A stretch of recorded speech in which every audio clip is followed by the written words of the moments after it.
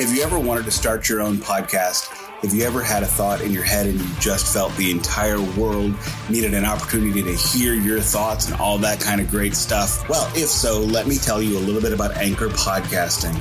It is the easiest platform I have found to make a podcast. They have editing tools, episode creation tools. There's even a green room function. Check it all out. On top of that, they even distribute the whole thing for you for free. The entire thing is free. You can get onto Apple Podcasts. You can get onto Spotify Podcasts, which are, the two that I find get the most traction.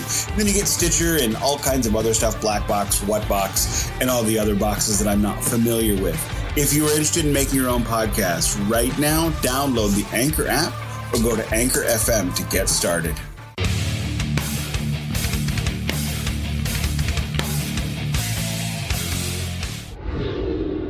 Welcome back to the Ghost Cult Magazine podcast. I'm your host, OJ. In this episode, Keithy chats with the co-founder of the Damnation Festival, Gavin McInally. Ghost Cult Magazine welcomes in Gavin McInally of Damnation Fest, and I'm sure a bunch of other things. How are you doing, sir? I'm doing pretty well. A couple of days out from the big day. I'm due to head down to Manchester tomorrow for the sort of start of the site build. So I'm excited, busy, but happy to be here. Nice. And this is the first ever Damnation in Manchester. And rather than belabor the talk about the move, let's talk about what you've been pleasantly surprised with or happy about with the move. Yeah, first off, just to pick you up, Matt, the first two ever Damnations were in Manchester. So we started in Manchester in 2005 and 2006, and then moved to Leeds in 2007. So we're returning. I wouldn't call it home because Leeds became our home and has been. I wouldn't want to disrespect that city. However, it is we are returning to where the festival started. And was your question what surprised me about it? Yes. BEC Arena and just the city and anything that's helped make the festival continue to happen by moving it. Well, it's not even so much about keeping it happening. It would have happened. It would have happened. I'm sure I would have sold it again in Leeds University Union, as we have done for the last 4 or 5 years. The issue was getting that the festival had clearly outgrown that venue, and especially in the format that we do it across 4 stages, or did do it anyway in Leeds, and our 4th stage being pretty popular as well. So we would get our 4th stage, and our 3rd stage would be rammed for most of the day, and a lot of fans getting locked out of venues and not being able to see bands they wanted to see, and that really left a sour taste. Even in the most successful Damnations, it left a real sour taste. That there was just something that wasn't right about it. So we'll try to correct that. We're in an arena. It's up to 6,000 capacity now. So it's a big jump. And the surprise of that is just, I don't even know if I caught a surprise. I think we went in with our eyes open how difficult and how much a step up it would be moving into arena production. And that has proved to be true. But so far, I feel quietly confident as I sit here and talk to you a couple of days out, but who knows? We can see how much I'm not ready for this jump on Saturday. It can fall. The wheels can always fall off, and that's with anything with a small business. And let's face it, this is a small, this is your life, and this is a small business or part of your life. Yeah. And, we've been fortunate to cover a bunch of these. I think my knowledge of the fest is I have like a black hole in my memory from anything past 10 years because Ghost Cult is 10 years. And we were founded to cover festivals like Damnation. That's how Ghost Cult got its start, as a small digital entity to cover the scene. Desert Fest, Damnation, some are gone, like Incubate and other, All Tomorrow's Parties are gone, but you are still here, which is a testament to you and just how your team has put this together. Just for the fans who don't know, I imagine this is a multiple years in the making thing. Obviously, you'll throw out the last couple of years that have been a disaster for the whole world, but I imagine you're already, you would have to already be thinking about the next one now to be able to pull it off in time.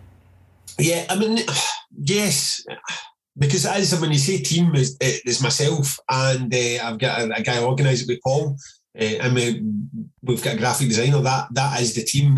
I am the one employee of Damnation, and then the other two kind of help me out. So, it's a lot because of just how much. If you had a PR department and you had a a full graphics department and someone doing all your socials, then perhaps you might not need quite as long a lead time into it. That said, the move to an arena had just happened. I mean, the pandemic inspired that by me getting off the hamster wheel a bit in terms of damnation to damnation, and not really giving the festival or its wider appeal to fans any great deal of thought other than let's just make the next one happen and make it successful. So when I was dragged off that hamster wheel for a couple of years during the pandemic, I did get a chance to spoke to a lot of people, much like yourself, that are invested in the scene, and we all had time to do podcasts and interviews, and I got a better feel for just how important Damnation became in the UK scene and also the wider European scene. I mean, then nothing says that more than the lineup we've got this year, and the fact that these exclusive sets with American bands flying in and doing this, and sort of European exclusives or world exclusives. So that's when I started to get my head around to just what Damnation had become. I was like, right, okay, we've sold it all these years. Maybe there is a bigger step for us. And the idea of Beck Arena came, I mean, maybe 18 months ago. So maybe slightly longer, but not that much far in advance of the Damnation that did ultimately happen last year. So it wasn't as if I was sitting here 3-4 years ago thinking, oh, it'd be great to get this next step into an arena. And it's not like I'm sitting here now saying it'd be great to get this next step into some outdoor event, because there is a ceiling to what Damnation can be if you want it to be Damnation and not Bloodstock. So, it does take, but you're right to say that, yes, we are looking at 2023. We're in conversations with bands for 2023. We've got the date booked, the venue being Beck Arena again for 2023. So, it's not something that you just throw together in 6 months' time, that's for sure. Indeed, it'd be difficult at any rate. And as stoked as we are to talk about these amazing headline sets, I'm really interested to talk about some of the bands lower down on the bill, and we can talk about the Night of Salvation too. But I recently interviewed Frail, and they were ecstatic to be a part of this. It was like right before the announcement came, but they they were able to share with me privately. We didn't leak it, but like they were just like so stoked to come over. They haven't toured Europe yet. This is they're in the midst of their first European tour right this week, and they're a part of Damnation. They're such a great band. Their new record is so amazing, and this is so big for them, and they're very humbled by the opportunity. Yeah, I mean, it's difficult because sometimes you see, I mean, we've got a list as long as your arm of UK bands that have been trying to go into Damnation for 10 years and been unable to do it, and then you get a band like Frail that have come across, and they just sometimes you just land in that perfect storm of one being good or excellent is the first criteria you need to meet. After that, it's like the excitement of, does it offer something a bit different? Now, like a UK debut show, those don't come by very often, albeit we've got 3 for this year, but they don't come by that often. So there's always something a wee bit special about being able to introduce a band to a whole new audience from a country they've never played before. And we've got a good relationship with their agent, Tyler Hodge, who has also got Greenlong in the build. And he's a guy who's got his finger on the pulse of a lot of good up-and-coming bands. So when you've got a relationship with an agent like that, who's got the likes of Mountain Caller and June and, as I say, Greenlong on his roster, that gets its own level of attention. And we were kind of looking for something. We'd had the big sets at the time. Ministry were still playing. We had the big sets. We had the sales. So it was a case of, what do we do to make this different from another festival you might come across in the UK? So the likes of Frail, So Hideous, and We Lost the Sea were 3 bookings where, I mean, no disrespect to those bands, but you're not going out to book them to go and sell an extra 1,000 tickets. You're going out to book them to put the fairy dust on top of the cake, Nicely said. And I also will say, like, I hope the fans appreciate, like, Bellwitch and Aerial Ruin have like a release together. They've only played like 8 shows together ever. Like, they've only performed live as a group, I think Roadburn and a short West Coast tour. So it's very special. Elder has a new record about to come out, Full of Hell just surprise dropped an EP. Incantation is kind of on, a legacy incredible band. Oceano is back from a break. Despised Icon is back from a break. So My Dying Bride is back, which, these are humongous. Like, people would pay to go see these bands on their own. I would. I have. So I know. And these are great bands. I mean, this is such a strong bill. I know the Ministry thing was a big disappointment to everybody, but you rebounded incredibly well, I have to say. No, thank you. And I agree, when you're reading those band names out to me, I'm getting quite excited about that myself. I mean, that's the point. Sometimes you can get lost in your own bill. You know what I mean? You deal with these bands and the agents, the managers, and the process of the business they're booking it. And sometimes you get too close to it and you forget the excitement of, to actually have Incantation or My Dying Bride come back. I mean, when was the last time My Dying Bride played a show? It was ages ago.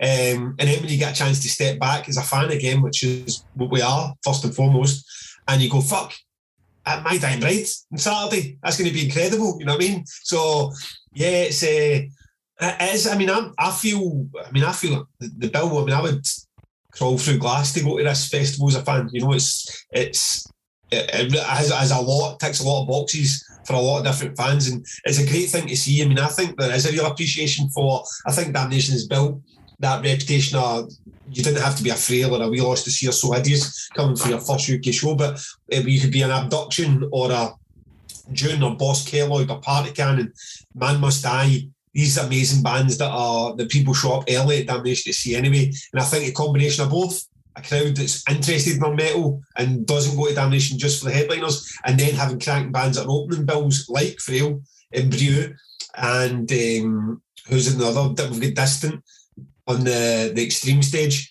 I think the rooms will be packed for them. And then there you go. You're going to read, I guarantee you're going to read the same comment you always read after Damnation. My new favourite band was Band X, and it'll be someone who'd never heard of before they went to Damnation, which is a compliment to us. It's a compliment to fans for having that interest in it. It's a compliment to the bands for being that good. I think that's what happened with us too, with Boss Keloid. Huge fans here. We've supported their whole career, but I think they clicked here when we covered them at Damnation.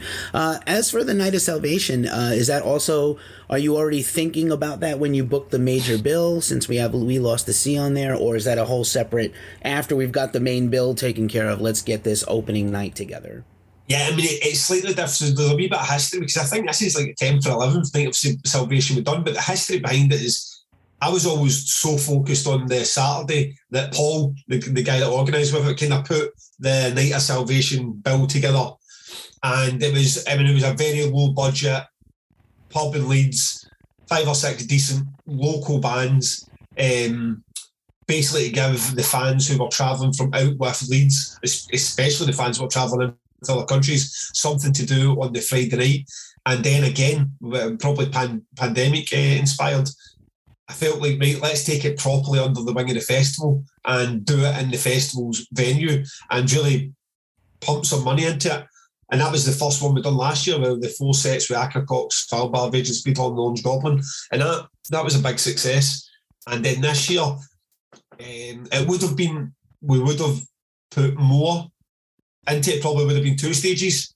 And the bands might have been, I mean, the bill's absolutely credible, but there might have been a genuine headliner, like an Athrak or Election Wizard or something like that, might have been, if it wasn't for the fact we were again so focused on the Saturday. And I was adamant that I wasn't going to turn my attention to Friday night or the Night of Salvation event until I knew that the arena costs and the band costs had been covered and it was safe to even look. I mean, it's the easiest thing in the world to sit here a year out and go, oh, next year I'm going to do a 3-stage Friday event, and fuck it, we'll throw in a Sunday event as well, and the bill will be 350 grand, 400 grand.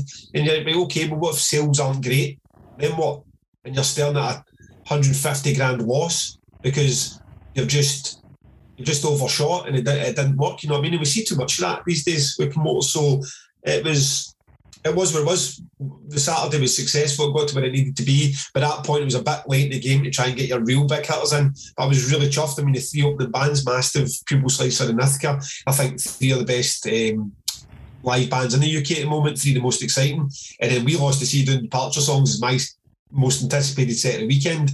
And then Celeste doing Assassins, again, an absolute corker for fans that are into the sort of sludgy black metal.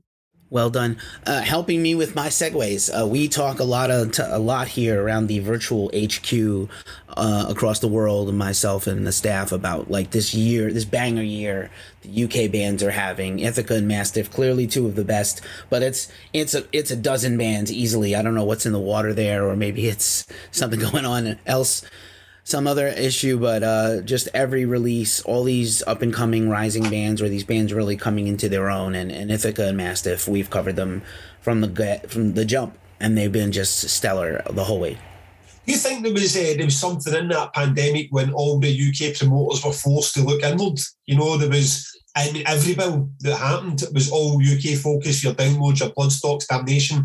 Everyone came out using the same bands that were available to them, which was only really UK. You think that played a part in just how that microscope sort of get turned back in the UK and then all these other great bands get unearthed? Perhaps, and I think also maybe, you know, about, let's say, bands not on the bill this year who might show up in the future, just the timing of everything. They were already planning an album, Rollo Tomasi and, you know, Venom Prison and, you know, Conjurer, who have been working steadily for years, release, EP tour, and now the full, you know, this grand full length that they put out. So, you know, there's no shortage of great local talent, but, you know, again, you know, and then of course we have to talk about, you know, these headline sets, and some of them have been done. Again, I feel like I've seen Godflesh more than most people in the States. Used to religiously follow them around, but yeah, to get Street Cleaner in a whole performance in 2022 is insane to me. Yeah, I mean, it's because my understanding of it is Street Cleaner's never been performed in the UK in full. That's my understanding from their agent and the band themselves. Apparently, they might have played most of it years back in a London show supporting the band. So as far as I'm concerned, Street Cleaner's never been performed in full in the UK. Prowl on the Yards has never been performed in full in the UK. Jane Doe's certainly never been performed in full in the UK, although a lot of people who've seen Converge play after the release, Jane Doe would have heard a good 80% of it. So again, they could probably claim, but it's still never been done in full in the UK. And to move to the fourth set, we've got the At the Gates, Slaughter the Soul, has never been performed in full in the UK. So it's one of those ones where, it'll never be done again. It was Damnation's not set up to be a nostalgia festival. It's not set up to be an album sets event. I look back when we book these bands, we view these bands that they're as good as they've ever been, and their next record might be their best. So we don't actively promote sets like that. That's maybe something we maybe focus a bit more on for Night of Salvation. However, when you lose your headliner 8 weeks out and you're scrambling for something to keep your bill together and they get that extra wee bit of support, then that's we pulled out the the bank, what do you call it, the check, and started paying the big bucks. So it's, I think, for a one-off with these 4 sets at the top of the bill, I think it's quite extraordinary, and there's a lot of fans that are maybe they're a Godflesh fan, and that's as you said earlier, some bands that people would come and pay for just to see that one band, and that all 4 of those bands tick that box. And then sometimes you get Damnation fans that aren't even bothered by any of the 4, but they really want to see We Lost to See Brute, or a My Dying Bride fan who's coming in to see those guys in Greenlong, and then he's going to be head home early. I love that about Damnation. I love that whole pick your top 5 sets, and you're looking through it, and there's almost none of them are the same. Nice. In addition to We Lost the Sea, who else are you super stoked to see? I'm sure everybody, but is there a particular favorite of yours that's playing this year? Yeah, I mean, there is. There's so, I mean, Converge doing Jane Doe's pretty special. Pig Destroyer, I mean, we've had that booking on the books for 3 years, 3.5 years. So that to finally happen again is going to be pretty special. I mean, bands that I would listen to on repeat. I mean, We Lost the Season is a big one for me. I've been really enjoying Full of Hell lately. At the Gates doing Slaughter. It's also not an album I go back to time and time again, but it's like one of those ones watching live. It's going to be fantastic. So yes, I mean there's plenty, absolutely plenty across the bill.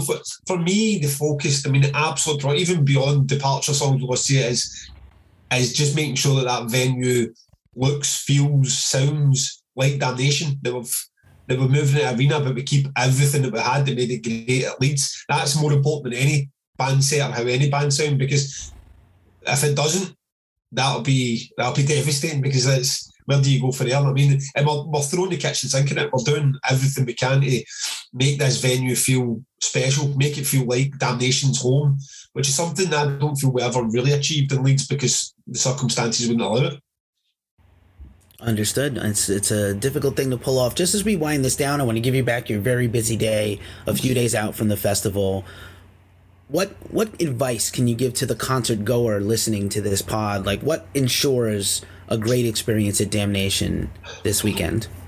Well, first off, Damnation fans will ensure it's a great experience by being Damnation fans. I mean, by being the genuinely decent folk that they are. I mean, it's great to have conversations with the security leads afterwards. Like, there's not a single incident of note, really. I mean, you're always going to get somebody that trips up the stairs. You're always going to get somebody that's complaining that the toilets are manky, but ultimately, it's not a violent crowd, even in the mosh pit. It's a great crowd, and that when you go to a festival can make or break it. You go somewhere and you don't feel safe, or you feel something's going to kick off. It can be really off-putting no matter how good the band's on stage. That's the first thing. In terms of how it helping an event like Damnation continue to grow the way we've been growing, support us. I mean, like, put your trust in us from the start. I mean, there's no way.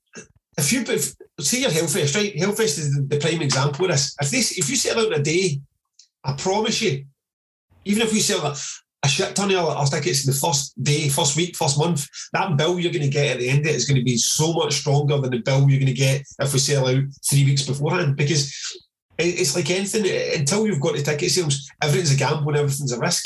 So you feel like, will we go with that extra $5,000 for that band? Should we fly that band in? That's going to be quite costly. Should we go with a safer option, just make sure we cover our bases? Once you've got the support, and I feel like we did get that this year, we sold 1,000 tickets the first 12 hours, and that gave us a real solid grounding to say, right, okay, don't be terrified about obstruction costs, don't be terrified about the costs of moving into the arena. 1,000 fans are already booked up and ready to go, so let's just, that support's there, let's go for it. And if that continues, my fear is the cost of living crisis is getting worse. The people are skint, and a lot of events have collapsed around about the world, especially the UK, and people are a bit like, oh, well, we'll just hang off a bit. That's a recipe for disaster for any event right up to Glastonbury. I mean, if you're sitting and you're worrying about your budget the whole year, you've not got time and headspace to be worrying about how you can get a special prowl on the yard set, or how you can make sure that the arena or the site or the food vendors are going to be better for fans. So, yeah, I mean, if you can afford it, and I know everyone can't, I'm not sitting here telling people to spend money they don't have, but if you can afford it, events like Damnation really benefit from your support early on. Nice. And no karate in the pit, kids. None at this festival, please. And no karate. Well, we've never seen, like, Damnation's not a karate festival kind of pit. However, we do have some. Is it Defco that does that? Who does the karate? Yeah, Oceano will probably be the hardest. If you're fearful of getting punched the fuck out, Damnation will be the hard. Oceano will be the hardest band at Damnation in terms of just the brutal riffs in the pit and stuff like that. But even then, between them, Full of Hell, Converge. I always feel like Converge is an experience. When I was younger, I wanted to run around and swing arms during Converge, and now I just want to kind of stand. I'm getting old. I want to stand in the back and just soak it, especially Jane Doe is so sick. I just want to feel it, you know? Converge is one of those ones. I feel like I've been in a lot of Converge pits, and I don't really remember much hardcore dancing in any of them, but I feel with Jane Doe and everyone having a few drinks by that point, I think there's going to be some excitement for a bit of karate kicking in the old Jane Doe pit. And if it kicks off, listen, that's where that scene is emerged for. So listen, if you go in there, just take care of yourselves, guys. And as always, somebody goes down, pick them up. Have some awareness. Kicks off, no pun intended. Gav, you are a treasure. Thank you for putting this festival on for so many years. We are honored to be covering it once again. I know I speak for my team of Rich and Duncan, how excited they are. Thank you for doing this, not only doing this for the fans and, obviously selfishly for yourself, but the bands also. This creates amazing opportunities for so many bands. Thank you for everything. Well, thank you guys for the support. It's, if you can get the message that out to people, but it's a big struggle. So I appreciate you taking the time to have a chat. Of course, naturally. Once again, it's just been a pleasure, and hopefully in the future we'll get together in person, and I'll see you. We'll raise a glass, maybe. Until then. This has been another episode of the Ghost Cult Magazine podcast. Check us out at ghostcultmag.com and follow our socials at Ghost Cult Mag. Until the next time, peace!